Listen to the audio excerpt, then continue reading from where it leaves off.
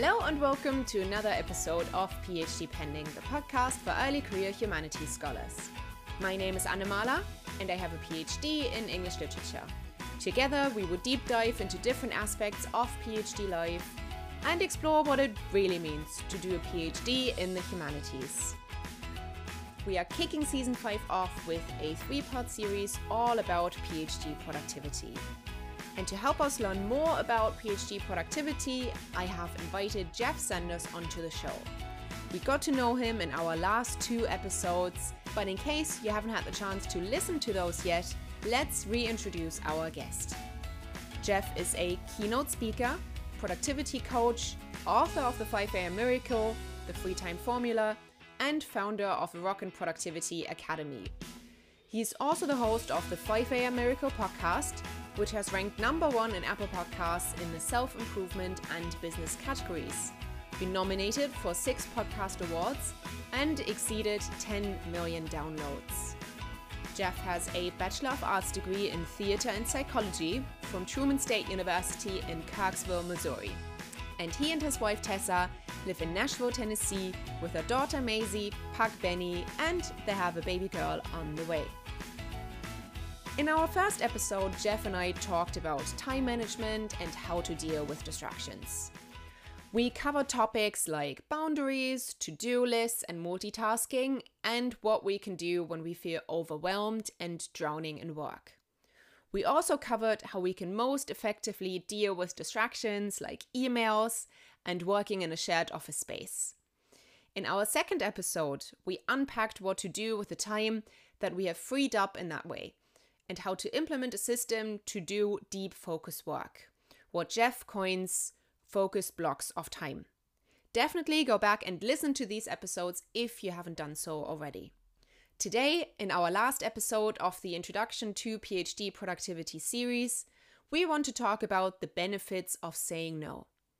One of the main struggles of doing a PhD is that you're not just focusing on your own research, but rather on a whole bouquet of different tasks, most of them not even slightly related to researching for your own project.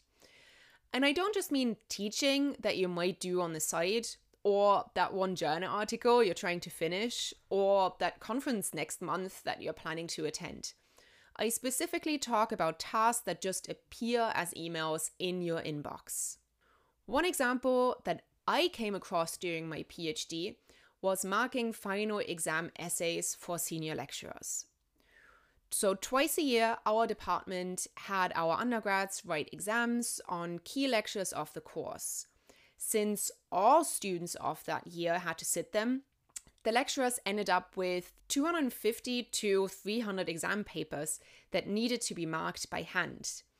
And one way they usually deal with this massive workload is to delegate the marking to PhD students. Over the years, I had multiple requests to help with marking, mostly for a very low hourly rate. At the start of my PhD, I felt obliged to say yes to everything, hoping it would help me gain experience, network, and build rapport with my department. But with time, I realized that the work didn't really add anything to my skill set, and the financial benefit compared to the hours I put in were very slim to none. If anything, it took away valuable time for my own research and pushed me further away from my goal to finish my PhD within 3 years.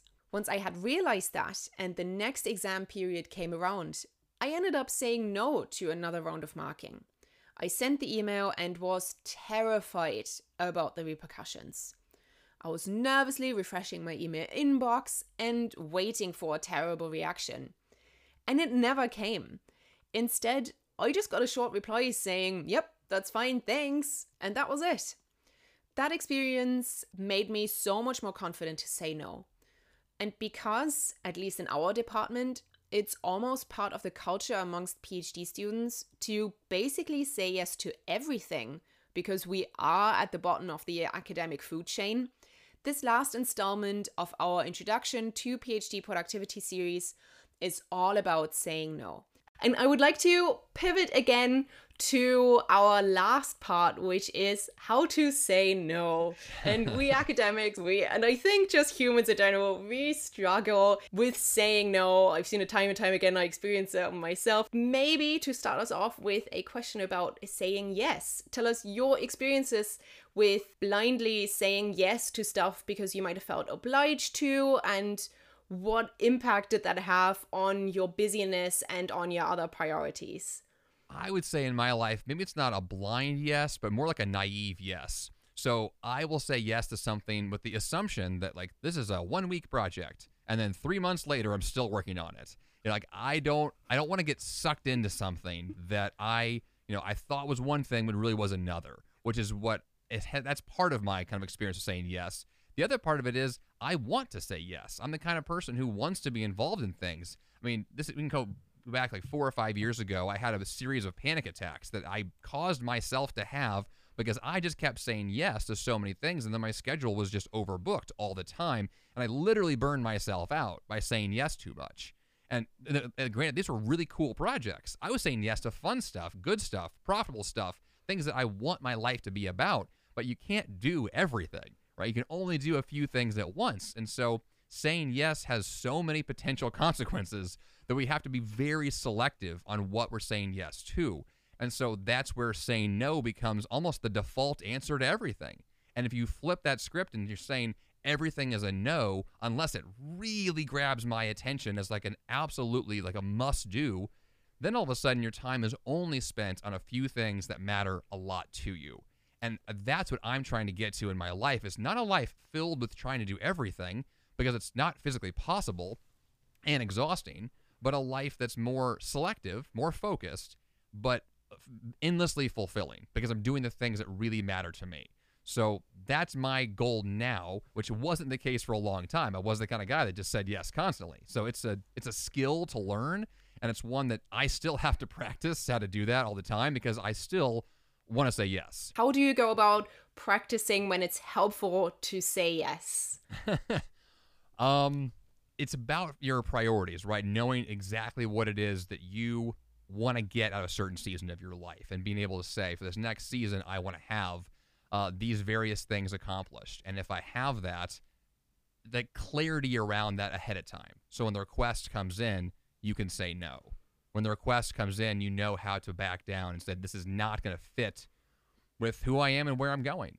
And when that happens, all of a sudden, you're able to say yes only to things that matter, which you need to practice that, right? We need to do this all the time. When that happens, it's a lot easier over time. And it just reminded me of when I started to say no after I had said yes for a long time in my PhD. And that first experience was just terrible. When is it, do you think, better to say no? And also to specify that a small bit, do we always have to justify our decision to others? No. Trick question. You don't have to justify, but you do have to know the reason for yourself. So it's important to know why you're saying no. You don't have to explain your rationale to everyone, but I think it's important to be able to have what basically would be like a template of here's what I say when, and say I have certain priorities that are mapped out. This request that came in, doesn't currently align to those. It might in the future, but for this season of my life, I've already mapped out what I'm doing. So you're not giving someone a no and saying like, no, I hate you, or no, this is a terrible idea, right? You can be harsh if you want to, but it's not necessary. You really can just say like, I'm sorry, but like I've already got my commitments right now. And that's it. And it can really just end there. So it's not being mean to someone. It's actually respecting your own time in a way that will adhere to the commitments you've already made to somebody else, which is actually more important. And you're essentially saying that the key to knowing when to say yes and when to say no is very much knowing your own priorities and having almost a scaffold in place of like, this is where I'm going, this is where I am right now. And essentially it's like a testing system. Every time a new task pops up, you test it against that. Is that right? Essentially, yeah. You're basically saying like ahead of time, I'm making these decisions. And then when the request comes in, we will filter it through the lens of what I've already said I'm going to stick to. And, you can obviously make changes as you go along, and you don't have to say no to everything by default, but you can always have the opportunity to assess, am I sticking to what I said I would? Am I still in line with, getting the things done that I promised I would already that matter to me before I say yes to some new project. I mean, as a good example of this, my wife was just asked to write a book with one of her colleagues at her school. And so she is now co-writing a book with her colleague, which is wonderful. But for her to get to a point of saying yes to that project took a long time because she went through the exact same process of figuring out, do I have time for this? Does this matter enough to my career? Like, is this important for me to work on? And it was a hard yes for her to actually get to because she had a lot of reasons to say no. And so it was, once she got to the yes, then it was, okay, I'm fully into this now. It's going to happen. But it took some time because she had the same philosophy that I do, which is that we don't want to just say yes because it sounds fun, because we know where that can lead to. Passion is the first step towards burnout, isn't it? Totally is. Passion's the cause for burnout, really. That's it, yeah. So from what I gather from what you're telling me is that it's always best to like pause for a minute, take a step back and assess whatever lands on your desk or in your email inbox and test it against, your priorities and what's going on at the moment, and then essentially make a pro and con list. Is that what we're looking at essentially? Yeah, I mean, that could work. I mean, whatever is going to help you clarify what you're into and what you're not. And if you have to write it down black and white, put it on paper and be very, I have a vision board in my home office, and oftentimes I will put down like, here are the habits I care about. Here are the things that matter to me. Here's the stuff that in this season needs to happen. And oftentimes having it physically written down, posted on the wall, is that very clear reminder. This is what I'm saying yes to. This is what I'm saying no to. So there's no confusion about it. And in the moment, I'm not going to accidentally say yes. It's like, no. It's on the wall. This is what I said yes to. Let's do this. And maybe you can tell us a bit more about this season planning. So what I used to do is I would map out roughly, and I'm terrible at kind of making up visions, and I'm also terrible at reflecting on stuff that I did and figure out what I need to change. But what I started doing then was look at the PhD year ahead. Like, PhDs only go on for so long. I know in the States it's a bit longer than over here. I did my PhD in 3 years. It's usually 4, so I did it in 3/4 of the time. So I would look at kind of the year ahead. What do I want to achieve? But then I split it down into like smaller chunks almost. So looking at the term and just for the fall, for the autumn first, and then for the summer. Do you have any recommendations on how to most effectively map out what you want to achieve over the next big chunk of time? I don't tend to plan ahead a ton, mostly because I'm better at focusing in the short term. However, having said that, there are obviously going to be certain, based upon your industry and the work that you're doing, certain seasons where like, for example, with my wife, she teaches certain types of classes in different semesters. So each semester is going to determine kind of her workload, her focus, the content area she's in. And so all of that will help to determine kind of how that season is mapped out. She's currently in her busiest season of the year, so her schedule looks very different than it will in the spring when it's a lot slower for her. And so that's the question of mapping out, what do I need right now that makes the most sense? And if it's a busy season, your strategies, your focus, your kind of personal self-care habits, all of those are going to shift based around what you need for the most important objectives in this season. And then if you have a season where things are a little slower, well, then maybe you have more time to take a walk, go to the gym, take a nap in the middle of the day. Maybe that becomes your focus to recuperate and rest, and then be able to come back again with more energy for the next season. So it's acknowledging where you are in this season and then what the next one will look like, and be able to map out what's going to be best for you now, and then that transition to the next one. And I was just thinking back to kind of the entire conversation that we had, and also to the example that I explained at the start of this episode, which was you tend to say yes to everything as a PhD student because you feel like you're kind of at the bottom of the food chain, and everything is a quote-unquote career opportunity, right? Of course, yeah. Because it's so hard to get on that career ladder in academia. You will know that from your wife and her struggles, I suppose. Yes. It's still different in the States, but overall academia is in a very precarious state at the moment. So it can be very much, does this help my career, or will this not help my career, right? Or does that do anything to my reputation if I say yes or no? Or do I let a colleague down, for example? So is there a way that we can deal with this guilt and with this questioning of ourselves? I don't think you necessarily have to feel guilt around these things, but I think it goes back to the idea of defining what is my objective here. And if you know in this career field, these are the things that matter, and you know that ahead of time, at least hopefully you have a sense of what actually gets someone to the place that you want to be, right? Find someone who's further ahead in your career, and you want to mirror what they're doing, essentially. Say, well, they wrote a book. Maybe I should at some point in my career. I don't have to do all of that today, but maybe that's a good plan down the road.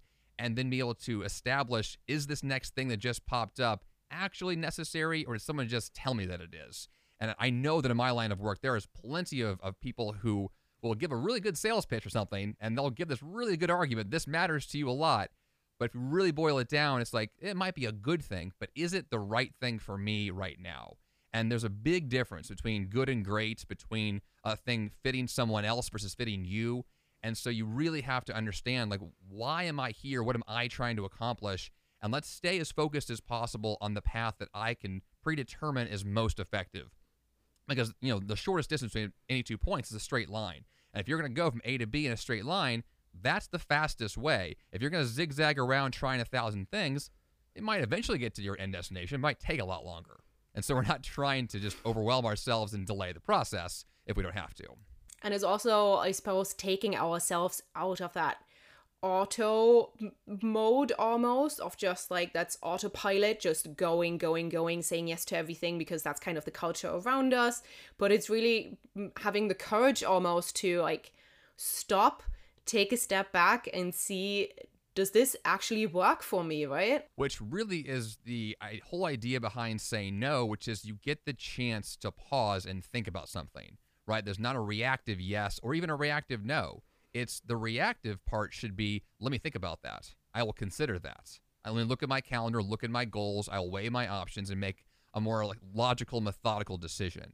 And when you get to that point, then you're saying yes for the right reasons or no for the right reasons, and not just you don't want to ever be reactive if that's not going to be the right call. And I feel like the more that I get kind of deeper into my career, the more I realize that being more thoughtful is what actually produces the results that I want. And so that's what I'm always trying to get to. I love that. And I think that's a great point to wrap up the conversation. We pushed through a lot in these 3 parts. Jeff, where can people find out more about your work if they want to learn more about your philosophy of productivity and everything that you do? JeffSanders.com is the website, and the 5 a.m. Miracle podcast is probably the best place to begin to dig into the work that I'm doing. I do have a couple of books, the 5 a.m. Miracle book and the Free Time Formula. So lots of the conversations here around productivity, F-bots, panic attacks, all those things I discuss in lots of detail in those books. If you want to really get into the nitty-gritty of productivity, there's a lot there to dig into. Amazing, Jeff. It was an absolute honor to have you on the show. Oh, thank you. I appreciate it. And now that we learned all about time management, dealing with distractions, saying no, and how to make the most of deep focused time, let's take a look at some of your questions. I asked you on our Instagram and Twitter channels what you want to know about productivity during a PhD. And we do these questions and other Q&As regularly on our socials, so make sure you follow us at PhD Pending Pod to have your say. Just as a disclaimer, I'm by no means an expert at productivity, but I'm hoping that sharing different ways of working will help us all to become the most effective at work and ultimately protect our mental health and keep us all from going crazy. The first question comes from Anna, and she asks, when you're about to start a bigger task, like planning a seminar session or mapping out a new chapter, how do you get over that urge to just procrastinate because you know it'll be a lot of work?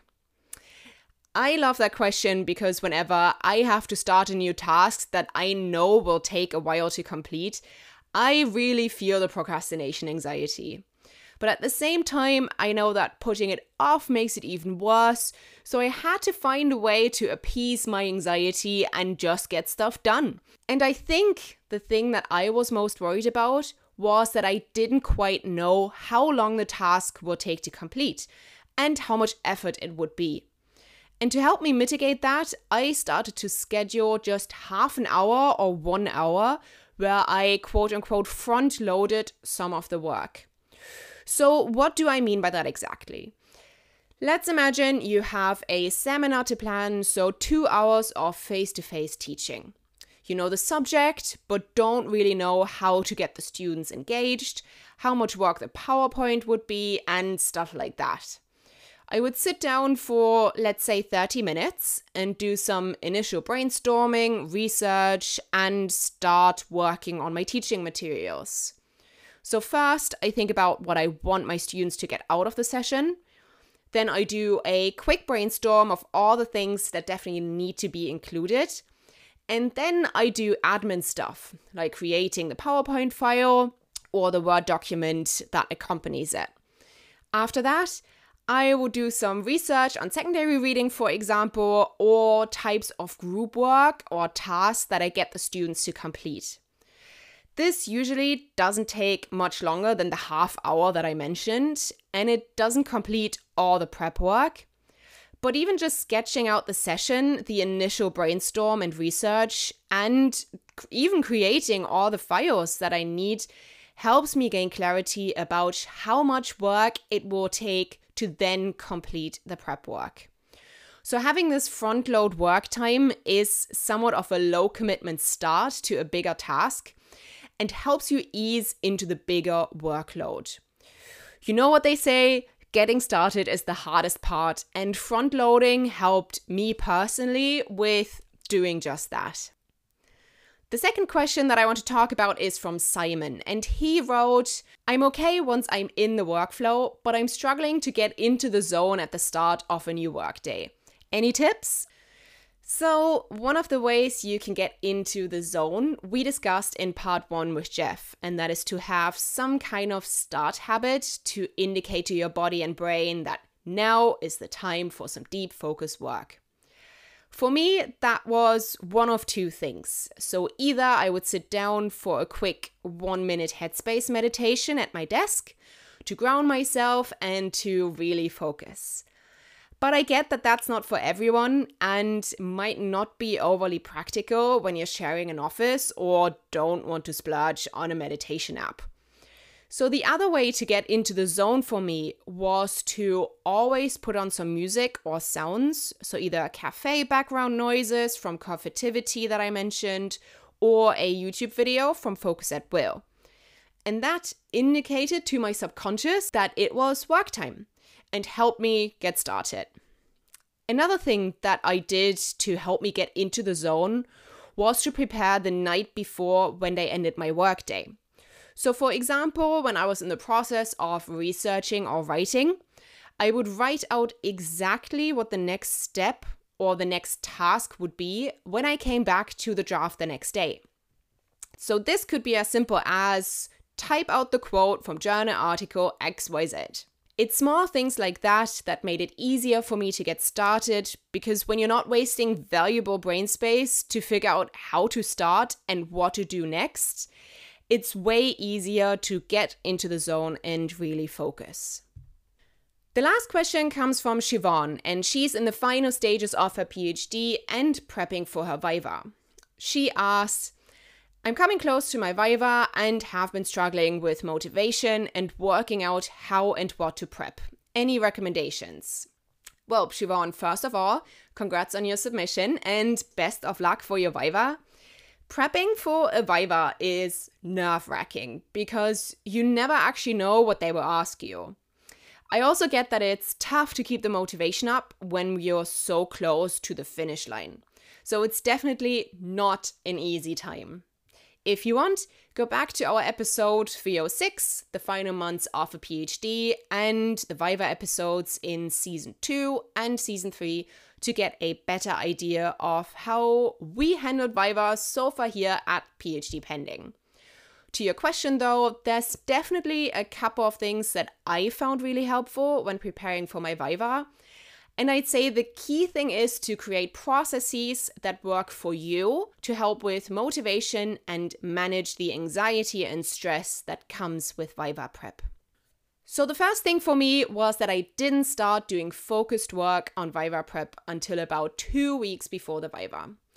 That's purely because I had so much other stuff on at the time and I have a bit of a goldfish memory and would have forgotten everything anyways. So about 2.5 weeks before, I started rereading my thesis over and over again. I cannot stress enough how much that repetition of reading the whole thing front to back, helped me to really ground me in the work. I also tried to get more senses involved. So I put different colored post-its into my paper copy so that I knew where all my arguments were, where my lit reviews were, and images that I had put in. Engaging with the draft in that way did the trick to help me memorize a lot of the nuances of my arguments.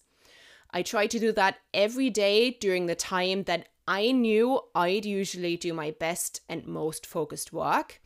So for me, that was in the mornings. But for you, of course, that might be at night or later in the day. I made that time non-negotiable, so I kept the boundaries around those 2 or 3 hours of the day very, very strict. I didn't schedule meetings and tried not to get distracted by email. Then I went over all my key theorists and brushed up on their writings as well, because I knew that if push came to shove, I wouldn't be able to remember their work that I looked at in detail like 2 years ago or 3 years ago. That was the kind of work that didn't require the full brain capacity that I dedicated to my own draft, so I'd usually do that in the afternoons. I also reread my primary text before going to bed, so I implemented that part of my Viva prep into my night routine without much effort. And just 2 more general recommendations. If your department is circulating a list of potential Viva questions, make sure to not base your prep work entirely on those. Because every Viva is different, and I know a lot of people who weren't asked a single question from these prep lists. Instead, you might want to schedule some time in to reflect on your own research and writing process. So if you haven't done a monthly or quarterly reflection during your writing and research process, it is definitely worth spending some time to reflect in the time leading up to your Viva, either by journaling or taking voice notes on your phone, for example. Because your Viva panel is definitely interested in the thought processes behind your work, not just the work itself. Having said all that, it's all about having a good structure in place and sticking to the boundaries that you have created to keep you focused and going. We're keeping our fingers crossed here that everything goes well and that your Viva will be a positive experience for you. And thank you very much for your question. And with these 3 questions, we move the discussion to Instagram and Twitter. Because now we want to hear from you. What's your experience with saying yes and no at work, and what are your productivity hacks? Let us know and join the conversation on Instagram and Twitter. Our handle on both is @PhDPenningPod, or write an email to phdpenningpod@gmail.com. Thank you very much for listening to this episode, and thanks again to Jeff Sanders for chatting to us about the benefits of saying no and joining me for the other 2 parts as well. If you enjoyed the episode, please subscribe to the show and donate to our Buy Me a Coffee page so we can keep creating content for you. And I will see you again here in 2 weeks with our next episode.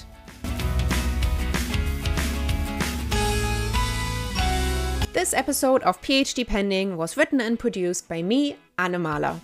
Artwork by Jerome Kelleher. You can find the show on Instagram and Twitter @PhDPenningPod, or write an email to phdpenningpod@gmail.com. If you enjoy the show, subscribe on your favorite podcast app and make sure to rate us 5 stars so others can find it too. You can also donate on our Buy Me a Coffee page so we can keep creating content for you. The link is in the show notes.